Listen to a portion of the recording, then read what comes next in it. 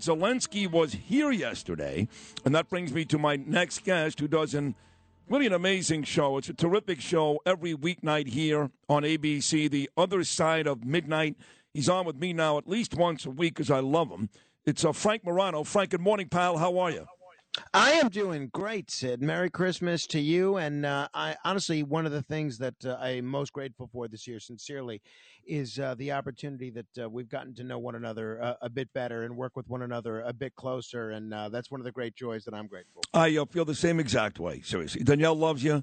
Rachel, little Carmine, you were kind enough to come out to my son's softball game, one of about 15 people. We don't forget stuff like that, and you have become a great friend, and you're a tremendous talent, so thank you for all those kind words, Frank. Let's get to Zelensky. He was here yesterday, and here we go again, another, $2 billion to the Ukraine, Patriot missiles. I've got a big heart, you know that, Frank. I don't want to see people get killed as they are in Ukraine innocently by the psycho that is Vladimir Putin and Russia. But when is this going to stop? We need money here. Well, I mean, look, that what you just said, what you just articulated, I think is my fundamental problem with our whole Ukraine policy. I thought Zelensky gave a well-delivered speech, although I think the line of the day was Tucker Carlson, who said this has got to be the first time anyone's ever addressed a joint session of Congress wearing a sweatshirt. He looked more like the manager of a strip club than a he leader. looked like a football coach. He really did. He was wearing like a green shirt. He could have been coaching the Jets. Exactly. Again, the guy's country is under siege. I don't want to be too tough on him, but when he was playing a president on TV, he had no problem finding a suit and tie. But yeah, I mean, we've already given $100 billion to the Ukrainians, and keep in mind what we say, where that money is actually going. When we say we're giving money to the Ukrainians, we're giving money to military defense contractors: Raytheon, Boeing, Lockheed Martin, Northrop Grumman. So while the stock market has had a rough year this year, the one group of stocks that has not had any rough year at all are the military defense contractors. And I think it goes to show what Eisenhower said in his farewell address was right on the money, which is you have to watch against the influence of the military-industrial construct. And I think complex, excuse me. And I think that's what you're seeing here. The influence that these groups have. They spend millions on direct campaign contributions, tens of millions on lobbying members of Congress, and members of Congress, Democrat and Republican alike, reward them with this endless spigot of money, which is not benefiting a single American. I've got a 1-year-old, as you mentioned. We're seeing in drugstores, if you go to CVS, you can't buy children's Tylenol. You can't buy children's Motrin. $100 billion is an enormous amount of money, a big chunk of which we're no doubt going to be borrowing from China. If you look at Russia's entire military budget, their entire military budget is about $60 billion. So in 1 year, less than a year, 10 months, we have spent almost double the entirety of Russia's military budget. It's just crazy. What are we getting for all this? At some point, Ukraine is going to have to do this on their own.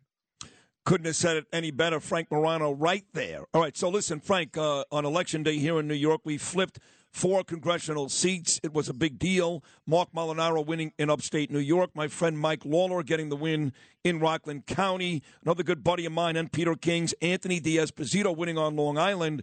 And finally, George Santos, who we thought won 4 years ago. In fact, me and Bernie brought him on to congratulate him. It turned out he did not win. This time he did win. 2 years ago, yes. Right, or did he? What is the latest with George Santos? Well, he definitely won the election. Even the fellow that he beat, Robert Zimmerman, is not raising any claims about the election being rigged or anything like that. However, even though he won the election, there are some real concerns about his biography. Evidently, he has lied about just about everything. He claimed to have graduated from Baruch and had attended NYU. Baruch is saying they have no record of him graduating there. NYU is saying they have no record of him attending there. He apparently was involved in some check fraud in Brazil, which he evidently admitted to. He claimed to have worked for Citigroup and have worked for Goldman Sachs. Both of those companies say he never worked there. Oh, and boy. Now the latest is he said he apparently looks like he lied about his grandparents fleeing anti anti-Jewish persecution during World War II. At the rate that we're going, at the rate that George's lies are being exposed, during the campaign, he was touting the fact that he was an openly gay Republican.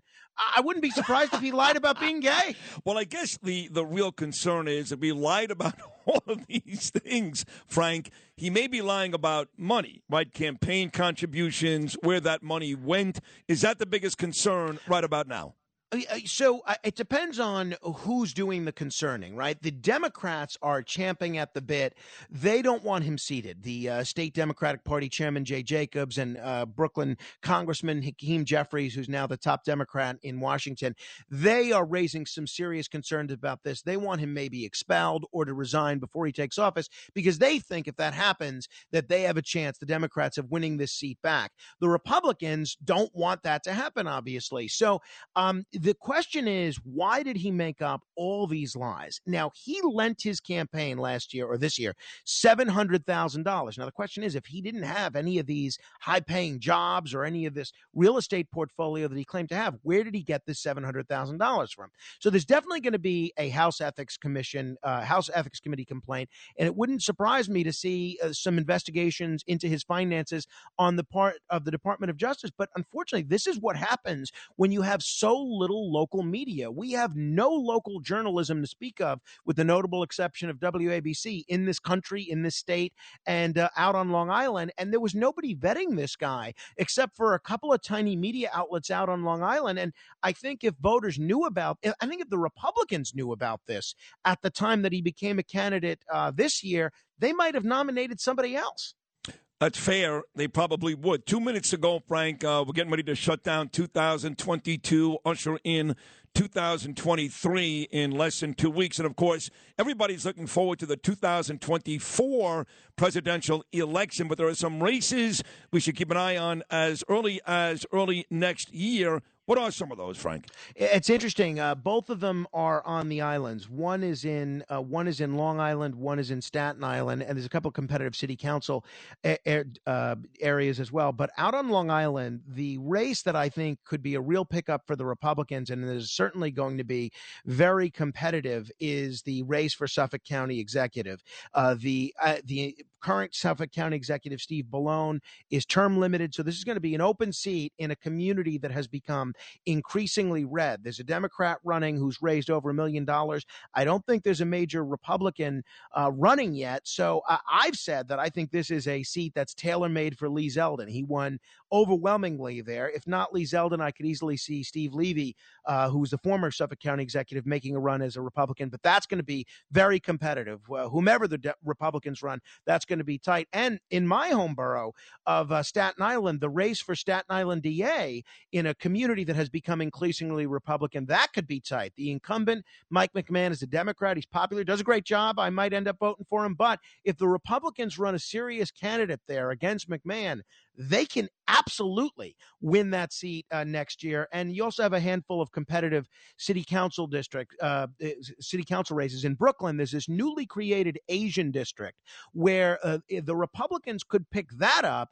If Lester Chang is prohibited from taking his assembly seat, he could easily run there and win. If not, I can see the Republicans maybe running another Asian candidate there and winning. And this kind of clash of the titans between Democrat Justin Brannan and newly Republican Councilman Ari Kagan, that's going to be very competitive as well. So we'll see where that goes. I just passed Ari Kagan's office on the way to Anthony and the garage. My buddy Tommy bought a bunch of jackets and pants on Saturday. I had no idea that Ari Kagan's office was there. But, of course, you know that I'm endorsing Mike Ragusa, not Ari Kagan, certainly not Justin Brennan, who I've known for over 20 years. Mike Ragusa is the guy I want. You and Inna Vernikov and Joe Borelli, all you big shots need to endorse Ragusa, not Ari Kagan, who flipped like like an acrobat just a couple of weeks ago.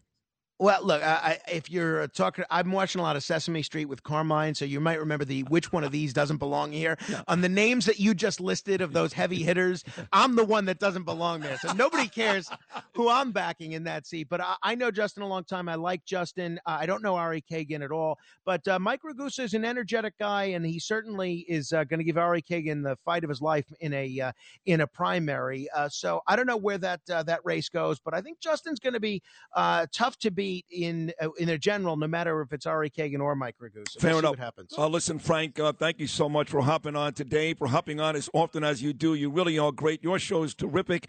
You're fantastic. Here, the happiest of holidays to your lovely wife, Rachel, your 1-year-old son, Carmine. You're a great talent and an even better guy. So, merry, happy, all those good things. I'll see you in 2023. Merry Christmas and Happy Hanukkah, Sid. Congratulations on the incredible ratings that this show has had under your leadership.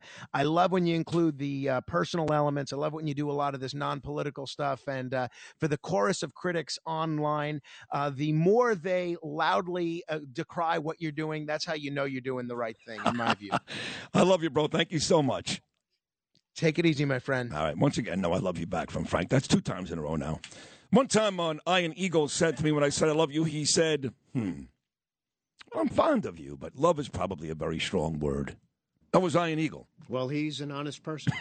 You got to admire the candor. Do you love me? Do I? Yes, I do. You probably tell too many people you love them. Yeah, but I don't know why people just don't say it back. Just say it back. I don't do that. I never do that. Why is that? Why? What's the problem? Because love is too strong. It's not, though. It doesn't have to be. I hop on your radio show one time. I'm not going to tell you I love you. It's not what's. He's been on my show a million times. What's wrong with you? What I meet Frank Morano yesterday? No, all right. Frank's a different example. Frank's is heartless. Maybe Judge Napolitano, you're saying, is a bit much, yeah.